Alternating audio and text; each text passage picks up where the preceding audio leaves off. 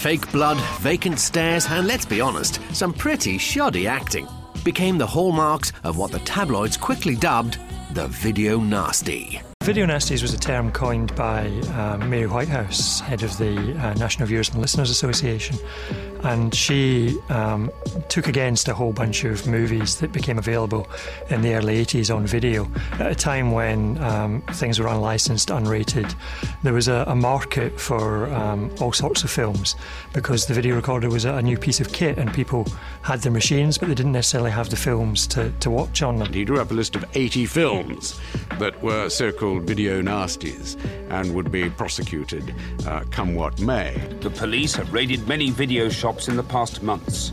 In this North London shop, for instance, they took away the so-called nasty videos, but they left behind the cassette boxes. The attached wrappings say simply not to be seen by those of nervous disposition. There were surveys done of school children to see how many of these titles they had actually seen. And one of the famous examples included several made-up movie titles. These films did not exist. But over 50% of the kids who were asked said they had seen those movies. My parents sent me to bed early one night because they had a video called The Texas Chainsaw Massacre. And already, you know, you're a kid of like 8, 9 years old. It's like, that sounds brilliant. Can I have some of that? They said, no, you must never see this video. We got The Long Good Friday and The Exterminator as our first videos. And I wasn't supposed to be allowed to see The Exterminator. But obviously I got up really early after my parents were still in bed and I watched it. And the finale was dropping this man into a mincing machine and he got minced. That was the way he was executed. And I was like, this is the coolest thing I've ever seen. If anyone can stand up and defend the sort of horrific scenes that I have had to see and other members of Parliament have had to see, I believe they're living in a different world to that world that I live in. I believe that research is taking place and it will show that these films not only affect young people, but I believe they affect adults as well. It goes far too far. He brought you up to be a pagan.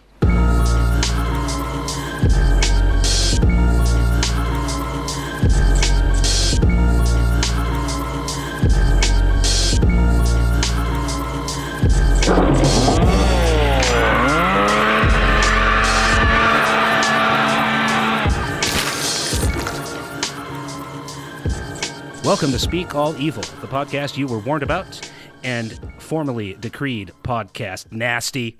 I'm Trent, here with Kevin, Kat, and Dave. Hello. Hello. How's it going? Big, exciting announcement this week. I think this is the biggest announcement easily we've ever made on Speak All Evil. Bigger than Spo's. No disrespect. I love you, Ryan. Speak All Evil is the first official sponsor of the 5th annual Salem Horror Fest. Whee! Salem, Mass, the first 2 weekends of October. This is 2 weekends in a row. Big deal. We're going to be talking about it at length, I am sure, over the coming weeks and months, so I'm not going to dwell on it, but I am very, very excited. This is an amazing festival, and we are very, very happy to be involved. Go to salemhorror.com and check out more. They have a lot of great deals on tickets and passes right now. Prices are going to go up August 1st, so if you go to salemhorror.com, you can get in there now and get a great deal. You can also volunteer if you're in the area and you want to be involved in the festival. There's a form right on their website where you can sign up to help out if that's something that you're into. Relatedly, they have a George Romero program this year. The George Romero Foundation from Pittsburgh is going to be pulling up stakes and bringing a program to the Salem Horror Fest. We have a George Romero screening here locally in the greater Portland area, the amusement park, which was recently discovered and restored after 46 years, is going to be screened for free at Bunker Brewing in Portland, Maine. This is brought to you by Space Gallery. The amusement park I have not seen, but it's been a big deal. It's been on Shudder now for, I don't know, a month maybe. Have any of you guys seen that yet? Mm-mm. I haven't checked it out. No. It looks amazing. They're going to be showing that at Salem Horror Fest, but you can also see it here in Portland, Maine on Wednesday, July 28th at 8 p.m. at Bunker Brewing for free. Go to space538.org to learn more about that. And finally, just a quick programming note. We talked about Saint Maud a few weeks back, which was available at the time only on a pretty obscure site that is so obscure I don't even remember. Saint Maud is now on Hulu, and I know I can speak for Kevin and Dave when I say we highly recommend checking out Saint Maud on Hulu. This week, British horror. And it. We've talked. Can I get a bully? Dave, Well, Dave you left me hanging there. I got to do my own bully. We talked about several British horror films, a number of over the past year and a half. But we were inspired. We were inspired by the first movie that we're going to talk about this week, Censor, to do a dedicated British horror episode. Dave, tell us about Censor. It's about this bird who reviews the movies and has to cut out all the bad shit in it. Oh my god. I can only do like the really rude boy. That's the only impression I have. No, I like one of my favorite impressions of yours, Dave, is when you do the old like throat clearing British guy. Oh, That's, right. The proper. Yeah, that guy. Yeah. I love that guy. Well, Censor, it reminds me of us because we put ourselves through like crazy extremes in horror. And it's directed by Prano Bailey Bond. It's a 2021 film. First time director, stars Niamh Algar as Enid. Who during the video nasties in the 80s, which was there was an influx of videotape movies that were kind of under the radar and they didn't get rated by the MPAA or whatever, the British whatever. So they started this thing fighting against the video nasties in England, and they had this whole board of people who would censor movies and reject them or cut them down and edit them to something a little bit more digestible for the public, because they thought there was some kind of correlation between people being violent and killing people and the movies they were watching and the movies they're being exposed to, and I'm sure heavy metal music and video games, anything they could find, a scapegoat. So this was an actual thing that happened. This movie is about one of those censors who has to endure the most hardcore, extreme movies and kind of sort through all this stuff all day long. But it's mostly about the trauma of her experience with her sister when they were young. And her sister's been missing for a long time. And she's been on this quest to try to find her sister or find out what happened. It's very open-ended, and she's looking for closure. So she's kind of unraveling mentally and also getting exposed to this fiction it's like the movies we often talk about that you wonder if part of it's real, like, the cannibal corpses and the whatever, the movies with the folklore behind it, that this is so raw that somehow maybe this is real. So it goes through this mind fuck of hers while she's going through this trauma of her sister, and she's watching these films and she's getting to know some of the people that make the films, and it has a real like 80s chic, but it makes like the cheesy 80s stuff actually look scary. And I would like to throw it out there. The Beastman should be Daddy of the Week. I mean, I know that's not really but I just love Beastman. What did you guys think?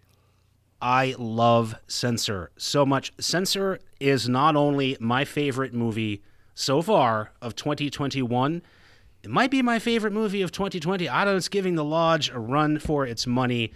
I adore this movie. I'm so into it. I can't believe this is a first-time feature director. This movie, the first thing I thought was that this is us. You have the character Enid, who is the censor in question, and her whole cadre of coworkers, all they do is they're given like the worst, most explicit, violent, horrific stuff out there, and they have to sit there and watch it all, and they have to catalog like every single thing that happens in the movie and decide like what passes and what needs to be cut and how much of it needs to be cut. Like right away you show her, she's like, the eye gouging scene has to go. The decapitation is fine. That's cartoonish, but no eye gouge. I left in the tug of war with the intestines. That's fine. The screwdriver stuff, good enough. It's like so much us. And then there's a whole subplot that starts happening later in the movie where the unthinkable fear comes to life, where somebody sees a movie, a video nasty, and they go out and kill a bunch of people. The amnesiac killer claims that he doesn't remember his crimes, and it was a movie that Enid herself gave the okay to. So she's very personally drawn into this crazy idea that if somebody sees something in a movie, they're going to go out and kill someone, which was a common idea in the 80s. Like, people don't really remember, I think now, that this was a constant raging thing, like whether it's Ozzy Osbourne or whether it's a movie, the PMRC, the Video Nasties thing. Everybody's worried that somebody was going to hear something or see something and suddenly go out and become an axe murderer, or they're going to start having lots of promiscuous sex and start doing drugs and everything else, or worship Satan, whatever it may be. That kind of got settled, I feel like, over time. That's not really a thing. It hasn't really been a thing in a long time, but it was a very big thing. And I think that eventually, it was like, all right, well, it's been 20 years since The Driller Killer was released, and it didn't inspire a wave, it didn't inspire a generation of drill murderers or anything. Ozzy's doing a reality show now. There was no cult ever happened. His listeners never decided to eat bats and stuff like that. So it kind of like went by the wayside, and now people police other things. I can't get enough. And the other thing that reminded me of us about this movie is that as Enid sort of gets sucked into this kind of this mishmash of like the movies that she's watching and the trauma, the personal trauma that she has endured and stuff in her life, and then the whole thing where she has passed this movie that becomes like a firestorm that inspired a killer, supposedly. It reminded me of Us, where she gets into this like kind of obsessive mode and she wants to track down this movie. She goes to the video store and she's talking to the guy. It's like a drug deal. Like, I know you have this movie, and he's like trying to play it off, and she like blackmails him to get the movie in a brown paper bag because they could get busted for this. So that kind of reminded me of Us, like always looking for the most hardcore stuff. We're always like looking for things that we can't find online, whether it be Necromantic, the German movie, or Salo, the other German movie, or there's a lot of German movies. They're not that easy to get, and I want to see them. So that reminded me of Us too. I could talk about this all night. Kevin, what did you think? Well, I'm going to have to disagree with you guys. I really didn't like this. Oh, my God. No, you didn't. I'm just kidding. I bought this shit. Just based on Dave's like early texts of like, I just watched Censor, here's my take. And then Trent, I think you sent a text that was like, I'm like halfway through Censor and I feel like I'm fucking tripping. I was like, I'm late to the party. I pulled it up on Prime. I was like, it's like $7 to rent it, or like $13 or $14 to buy it. And I was like, I trust you guys. I will now purchase this movie. I've watched it like 3.5 times. It's amazing. Nice. It's easily the best movie that I've watched in 2021. Easily. It blows my mind that it's 84 minutes long. That's a lot packed in. This is a brisk watch, but it makes you, this film attacks your senses, and it makes you feel like you were sitting there watching it for like 2 hours. And I'm not saying that in a bad way. I'm the guy that's like, come on, don't make me sit for 2 hours. But it was 84 minutes, and I was exhausted. Like, there's so much to take in. I always say this as well, but this is a 2-watch at minimum. It's a 2-watch minimum because the visionary stuff and the visual stuff, the colors, like you have to pay attention to when the colors change. You have to pay attention to when the aspect ratio changes from the camera. It's telling you different parts of the perspective of the story. It's literally letting you into the psyche of our main character, Enid, and you need to pay attention to that. I don't know. I mean, I couldn't recommend this more highly.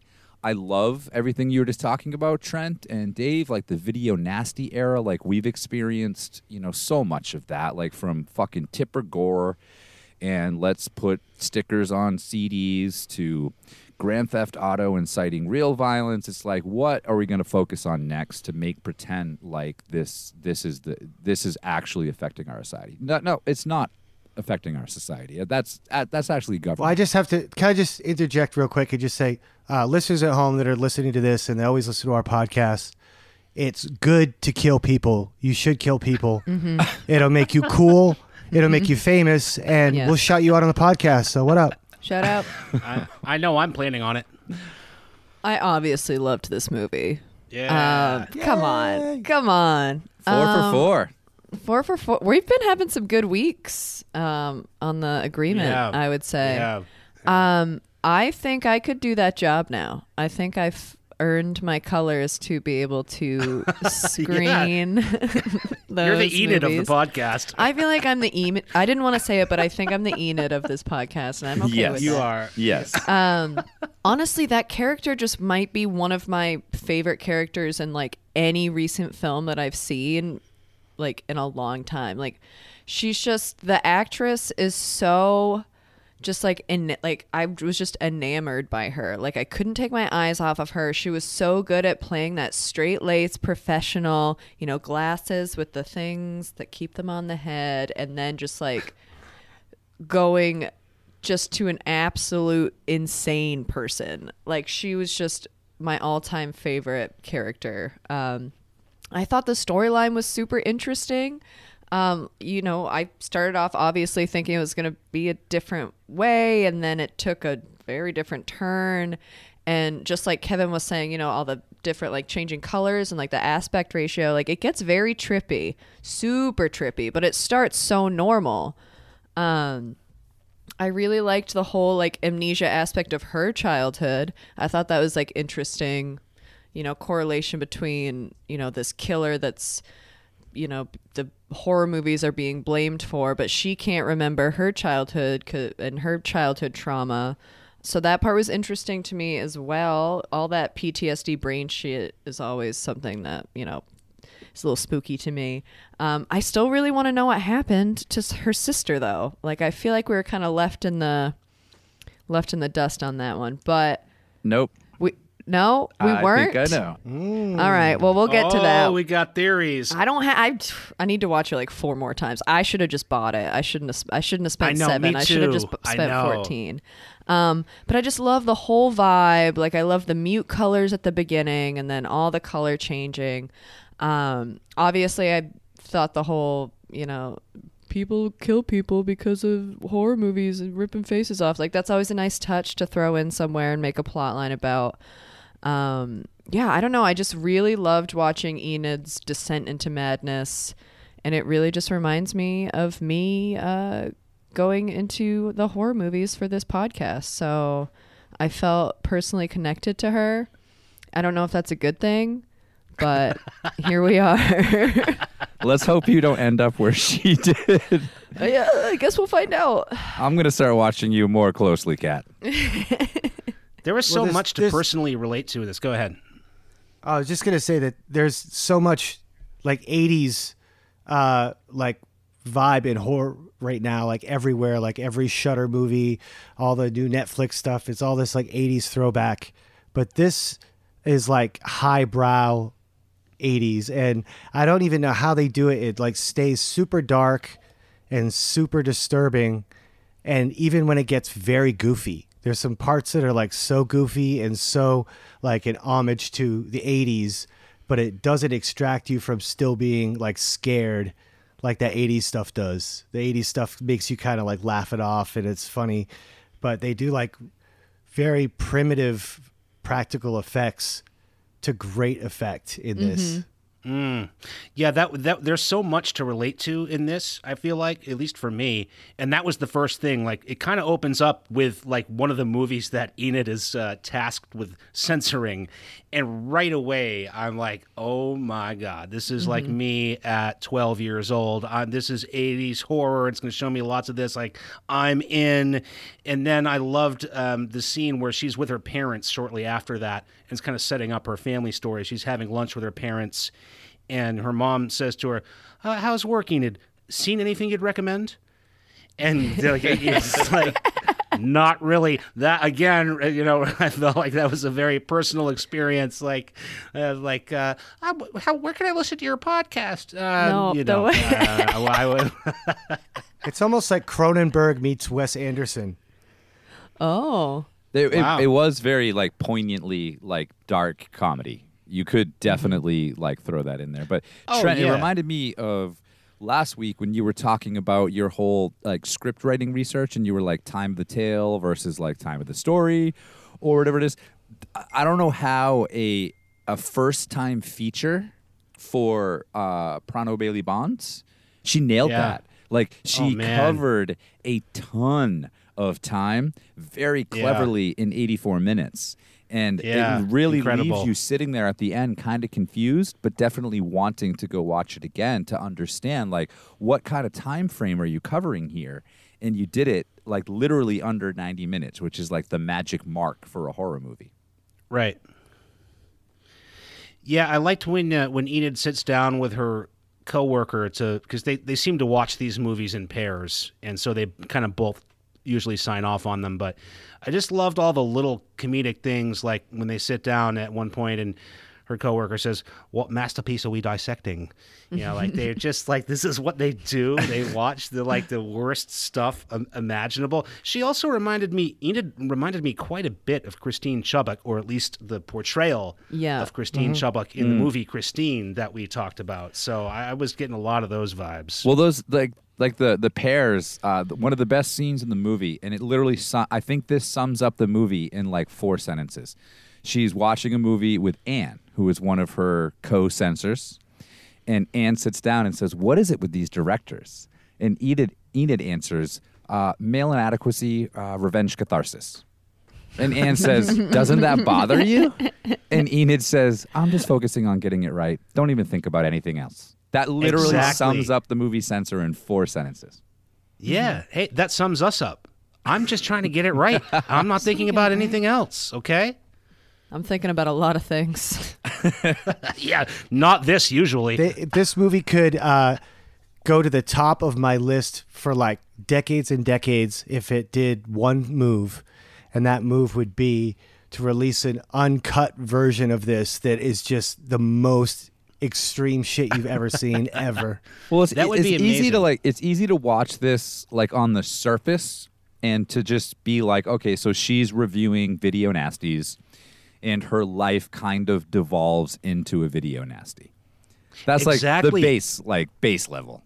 Yeah. But it's so much deeper than that. Just like the fact that they bring in, like you said, Trent, like they sort of like sneak in her personal life thing, but they're still giving you like some good clips of work and some like good like comedic, really dark comedic value.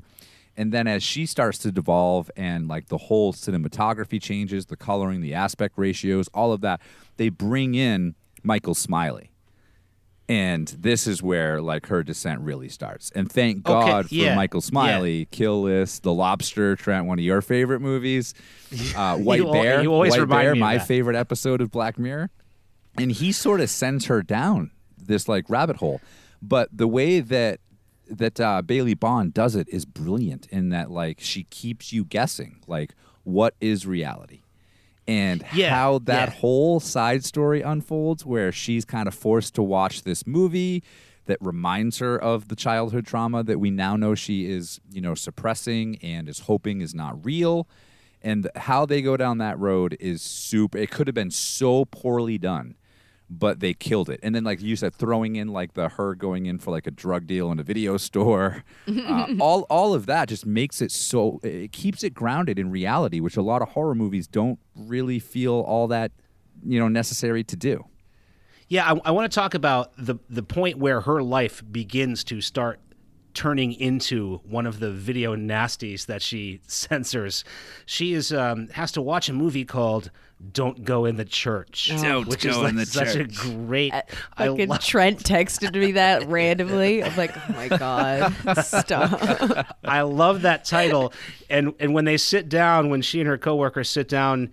And he says, okay, so he says, it's "Don't Go in the Church." And she says, "Won't be many places left for us to go." And I was like, again, just so funny. So she sees what she thinks looks like her sister starring in this movie, "Don't Go in the Church."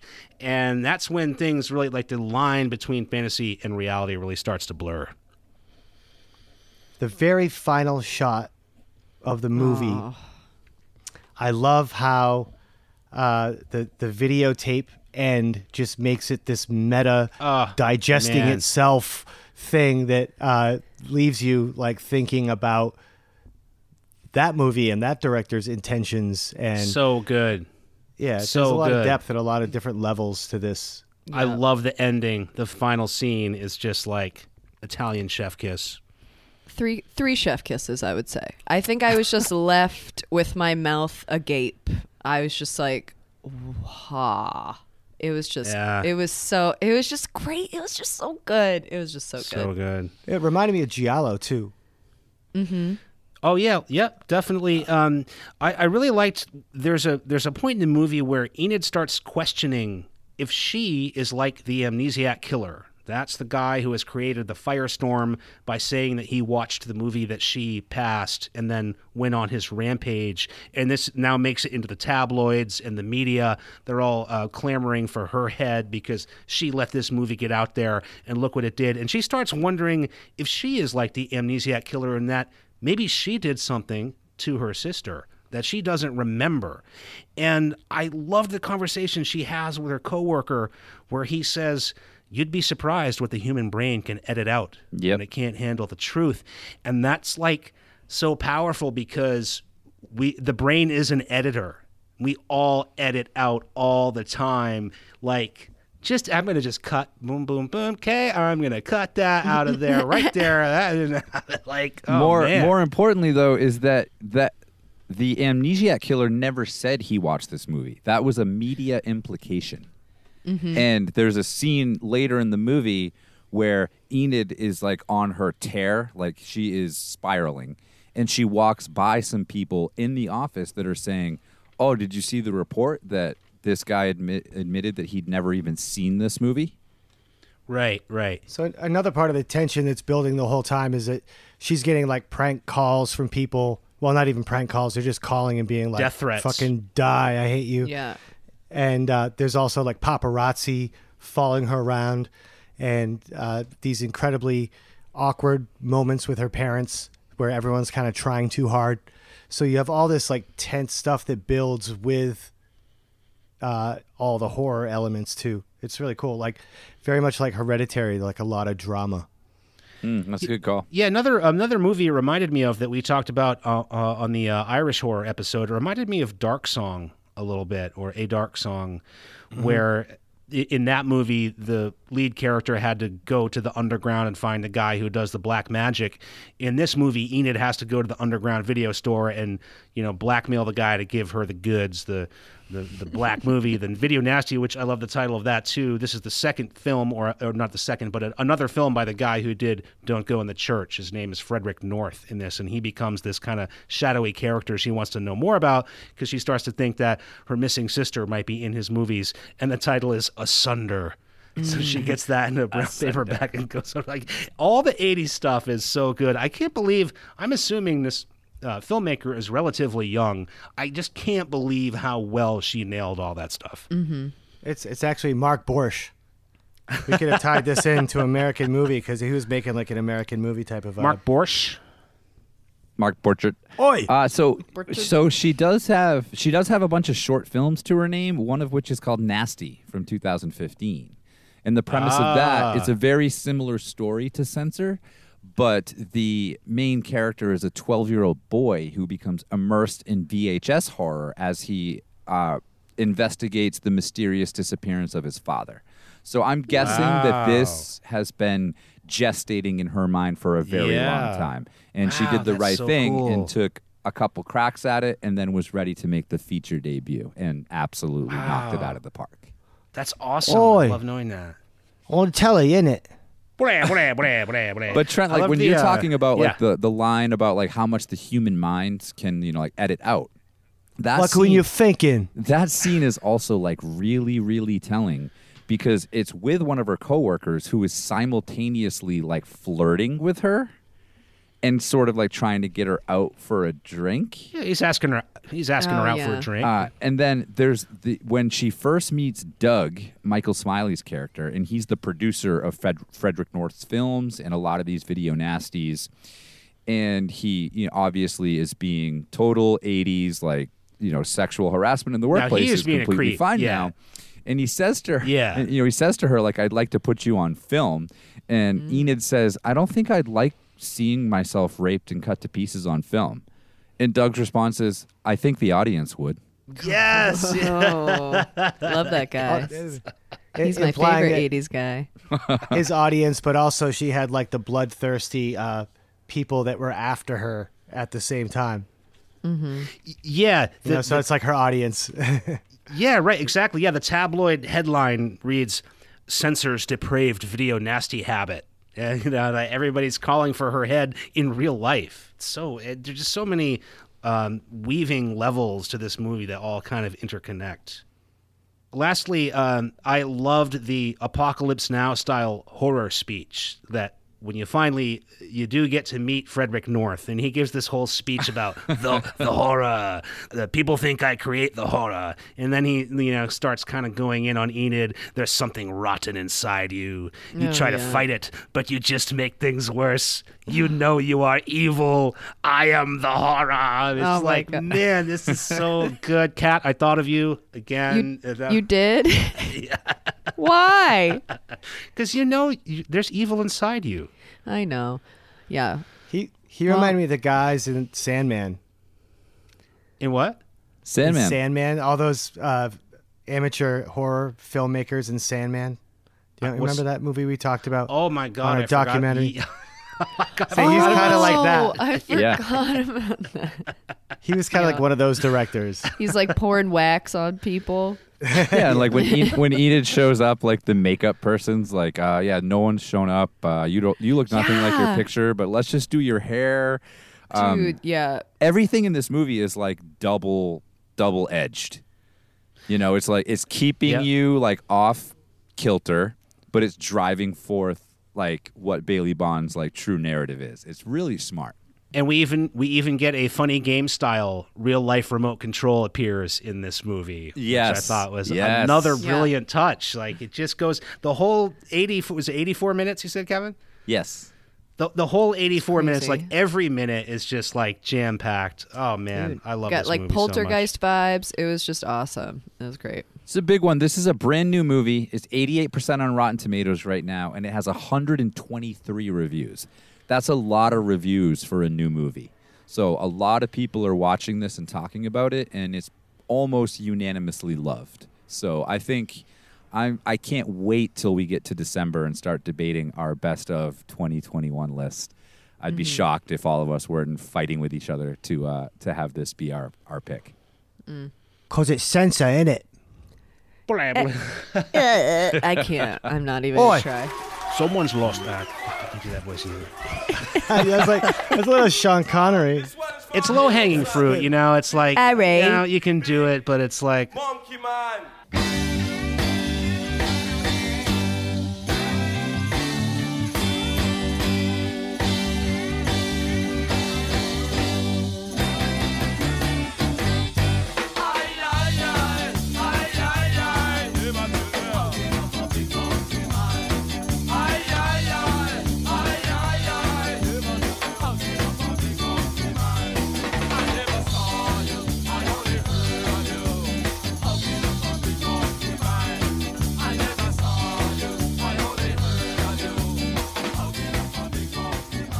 Keeping the British horror train rolling, this is a movie that I had not seen in 21 years.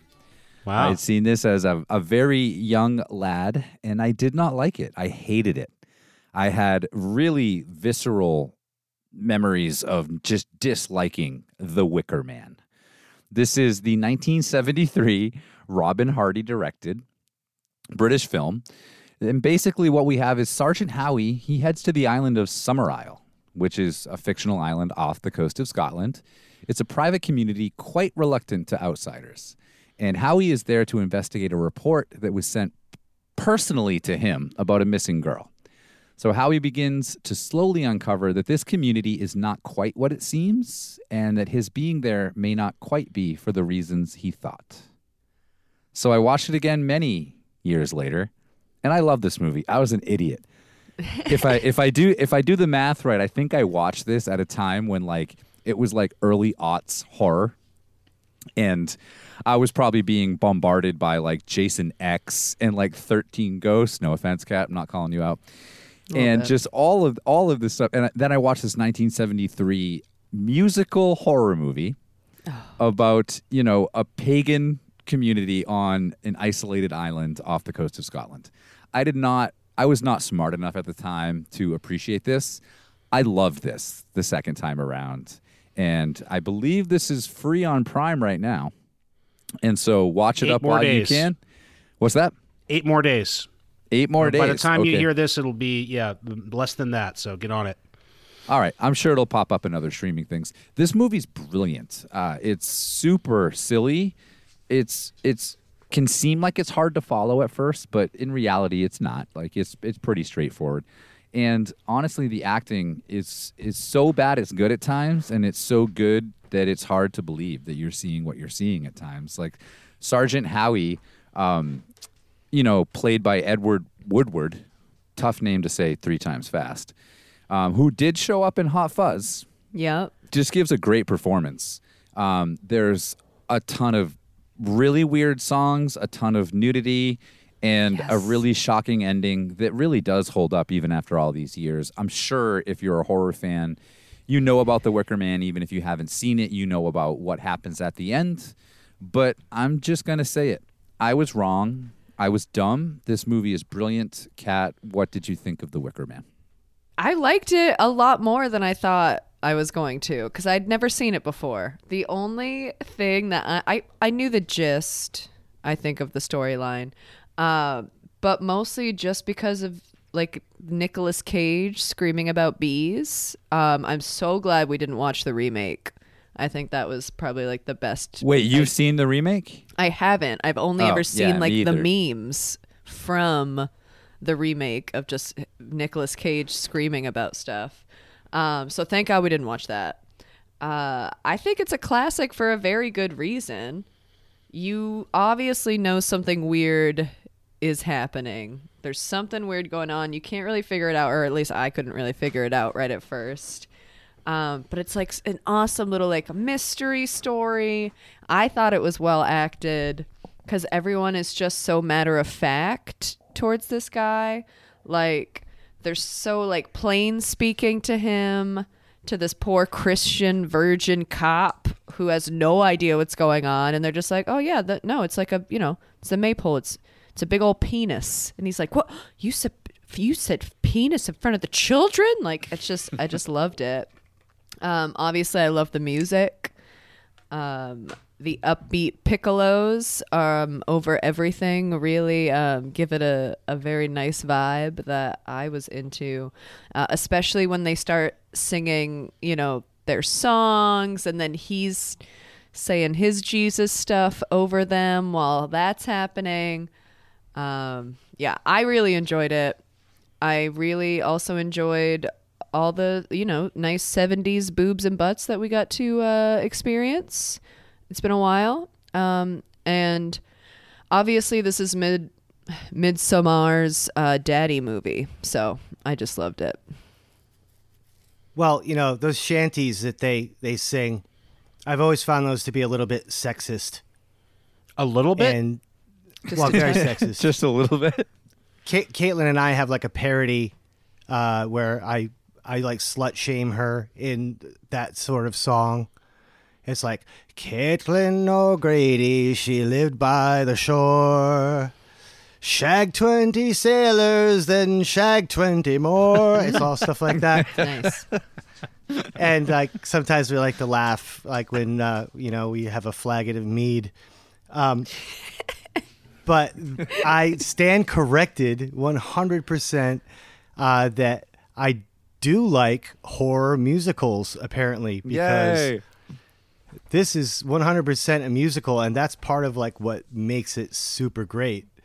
They're really like tongue-in-cheek, weird songs, and all the rituals are very strange. It's very Midsommar, but I laughed the whole way through this movie just because of how patient the inspector is, and how like people lie to me the way that they lie in this movie, and it makes me feel like I'm going crazy all the time.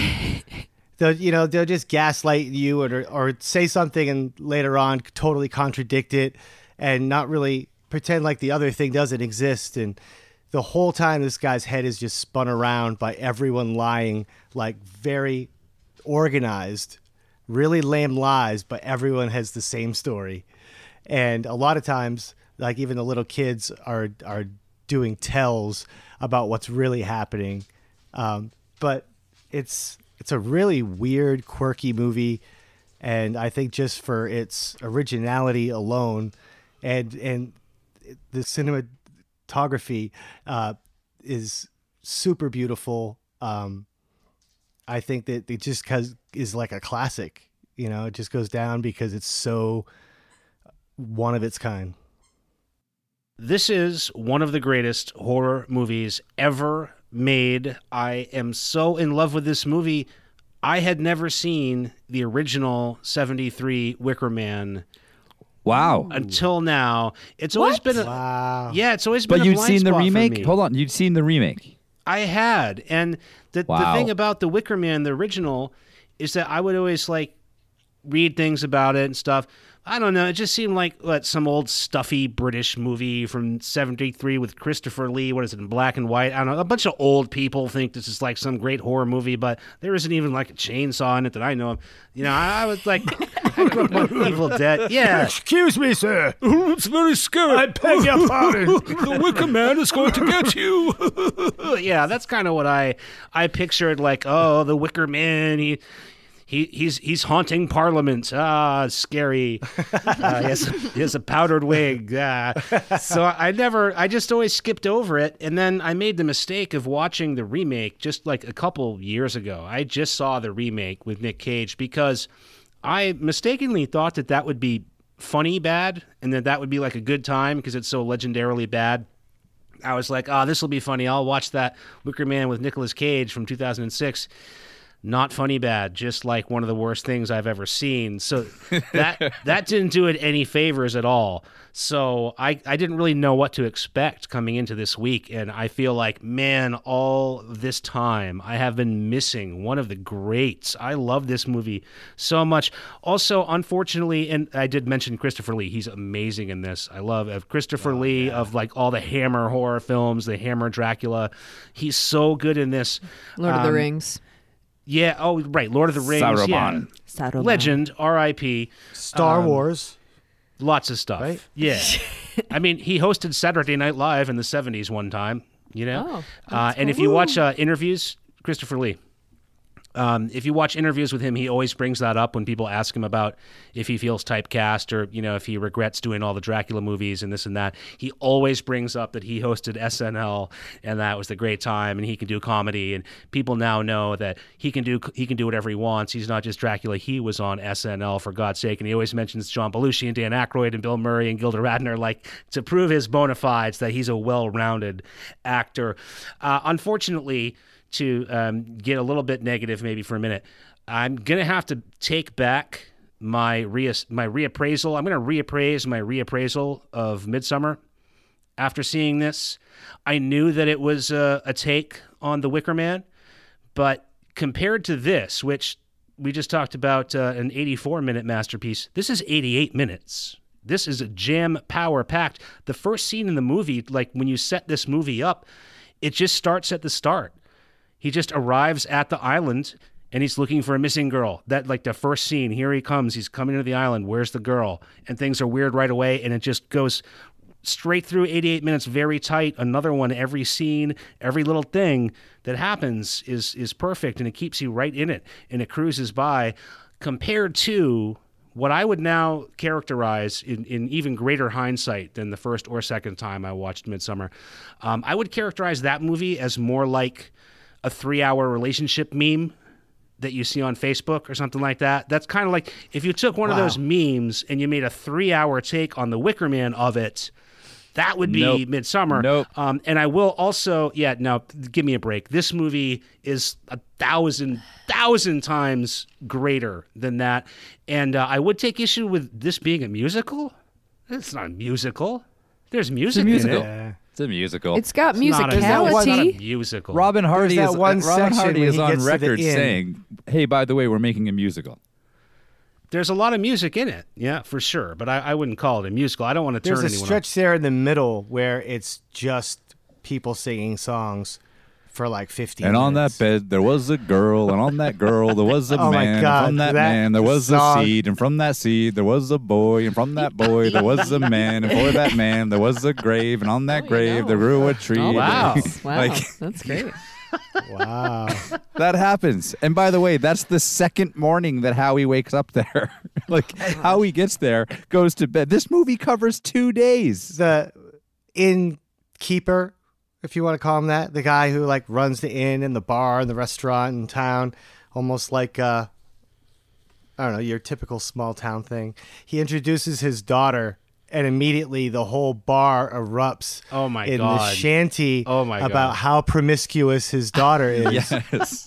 And she's just dancing along and grinding with all the guys, and it's just this. She gets That's it. pretty Good for much her. off the bat. The song's called The Landlord's Daughter. Yeah. Yeah, the landlord. I can't right. believe it. And she's like, it's so weird because it's like it's the worst song, and she's like the star of it, and she's being the star of it. She's like parading around the pub while they're all. When you're Oh, she's raised a star in later. such a way that you're constantly sexualized by your own father, Oh my God. I'm sure that she's into it. Oh man. Yeah, and they also just saying. they also look like they're like 10 years apart in age. So there's that. So she looks like Bridget Bardot, and she's banging on a wall, making a beat and singing to it naked in like this like cool 1970s room.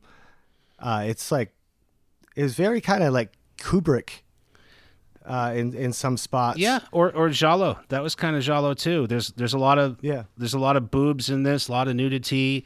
Nice. Women stretched out on couches, banging out beats on walls. Banging out beats. It's very primal. We've just gotten 20 minutes in. So like Trent said, the movie starts right where it starts. Howie gets to the island. He starts meeting people. I don't know if you noticed, but like when he first gets to the island, all the men are outside greeting him. All the women are watching from inside windows. They're peeking outside of windows. You have like a little boat ride because Howie flies in on like this like dope, 70s friggin' aquaplane. Then you get like everything that you guys just talked about. You have Howie going to the pub. You get the landlord's daughter song.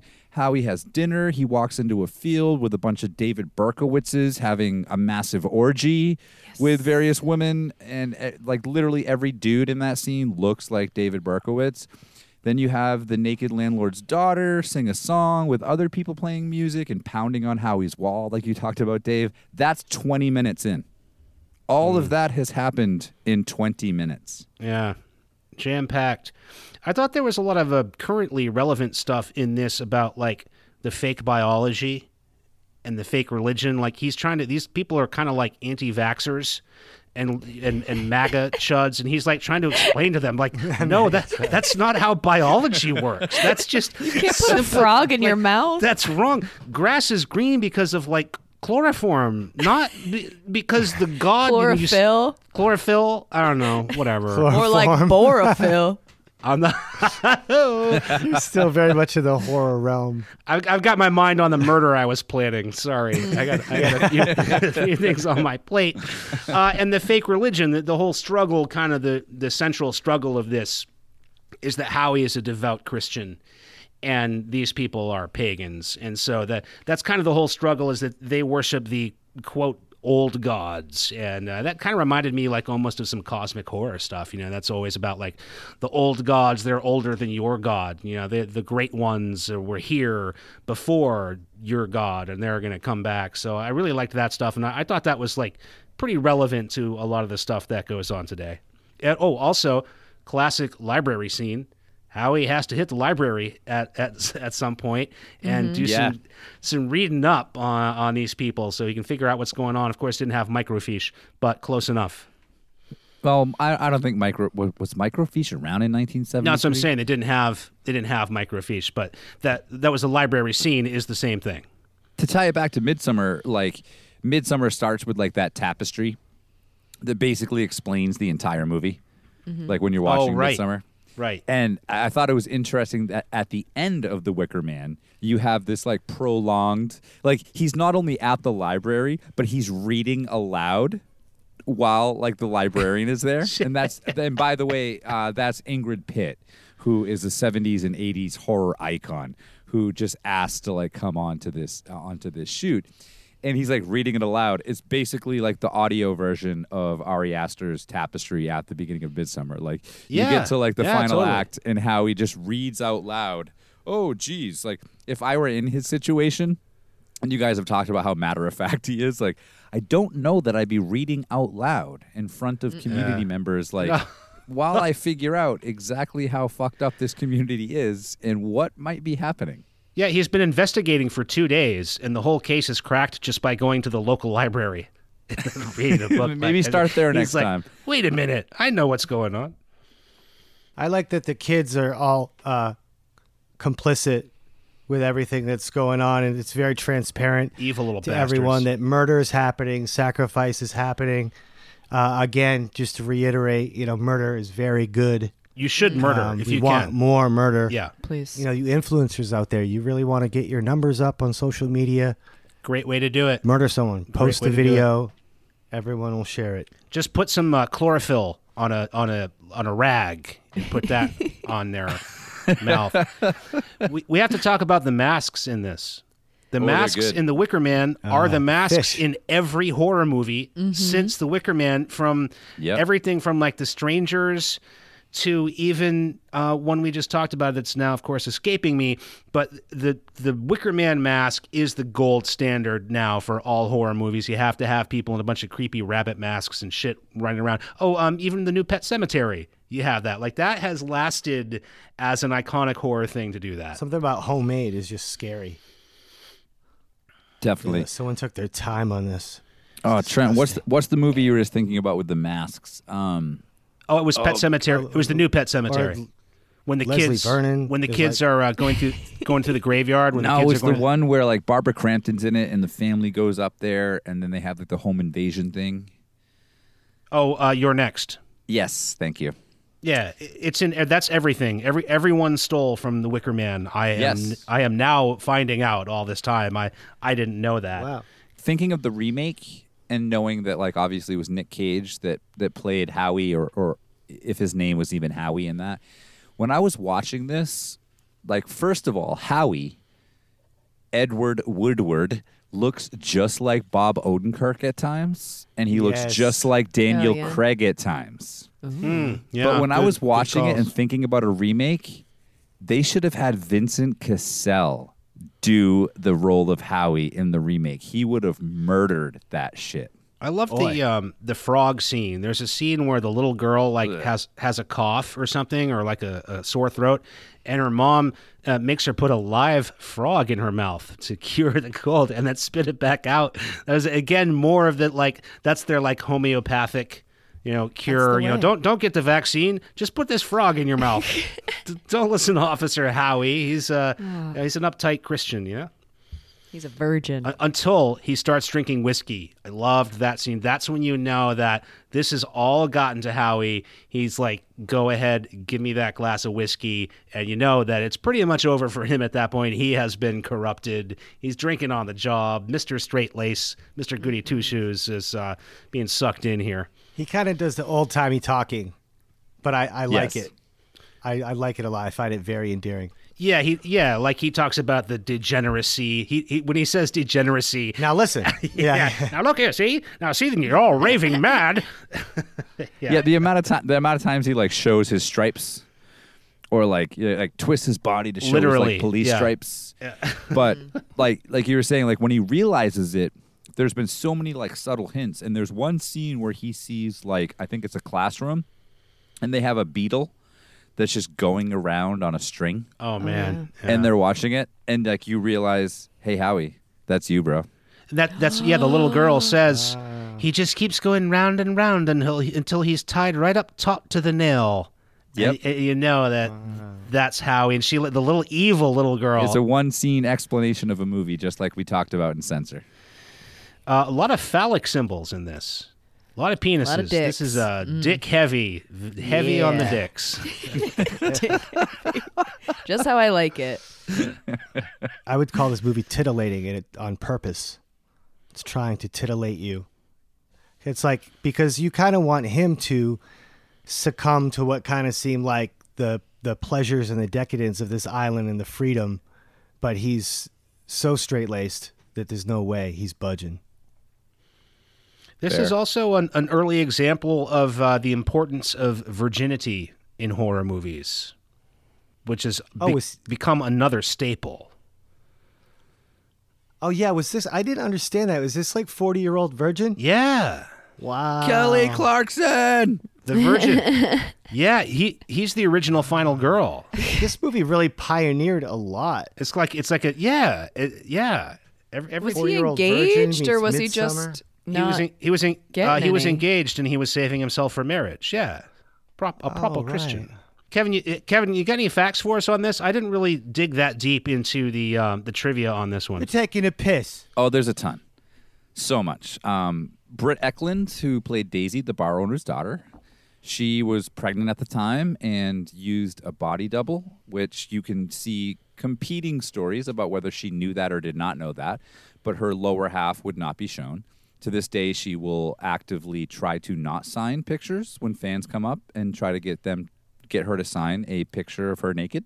Wow. And she'll be like, that's not me. Are you taking a There's piss? overdub drama with Britt, and saying that she had all of her dialogue overdubbed and definitely the singing, and it's unclear about that. Also, she started dating Rod Stewart after The Wicker Man came out, and Rod Stewart actively tried to destroy every copy of The Wicker Man there was so nobody could see his girlfriend naked. So Wow. that one I believe out of everything.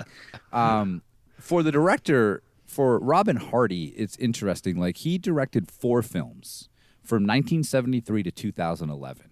And the last one was adapted from his novel Cowboys for Christ, and he renamed it The Wicker Tree. And what he was trying to do is do a Wicker Man trilogy. Right. So he started a crowdfunding campaign in 2005. He was only asking for $200,000 to finish the movie.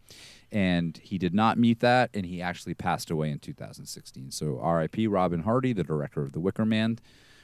Christopher Lee, who we talked about, who has a ton. I mean, what close to 300 movies? Incredible. Crazy. And he will say that this is his, he would say, rest in peace, 2015, this is his best film he ever was a part of, his best performance that he ever did. And Christopher Lee did this movie for free, and then also did all of the press tours for free. So people in like Wisconsin would wake up and find Christopher Lee on like their local access channel talking about The Wicker Man because he believed in this movie so much. Aww. And that's a very established guy. I mean, he was running away from being Dracula in the Hammer movies. He seems so cool. I watched a lot of interviews with him, and he seems like a total king. I love that guy. This is another movie like we talked about. What was the outer space movie we talked about? Event Horizon. Life Force? I'm sorry. Event Horizon. We talked about Event Horizon. And we talked about how like there's like some crazy director's cut out there, that the footage has been lost. The Wicker Man is legendary in that it was supposed to be close to 2 hours long. There's a rumored director's cut out there that's 100 minutes long, and that one was only saved because, of course, Roger Corman's going to come into this conversation. Roger Corman got a copy of like the 100-minute version, and he saved it. So there's so many different versions of this movie out there. Like we didn't talk about this, but the studio people hated this movie. They did not want it to come out. They wanted to bury the Wicker Man. In fact, when it was released as like a B-side of a double feature, which at the time, that had gone away. So the Wicker Man was totally disrespected upon release. Look, there's a lot to look up on this movie. It's very easy to find. I did not do any heavy digging. But I will say I made a comment earlier about David Berkowitz's having an orgy in a field. And one thing that I love as a true crime buff, I think, Kat, you'll enjoy this. New York detectives screened this movie as part of their investigation into the Son of Sam because one of the letters that Son of Sam sent them referred to a wicked King Wicker. Oh. And if you want to know more about that, right now on Netflix, and just check out your podcast, wherever you get your podcasts, it's Searching for the Sons of Sam. It's a limited series on Netflix and a whole podcast series, and it talks about how they think the Son of Sam was not just David Berkowitz, it was a cult. I feel like the whole time, like this always comes up when we do movies from other countries and everything, but you guys have been pronouncing it wrong the whole time. I'm pretty sure that it's Wicked Man. Isn't it?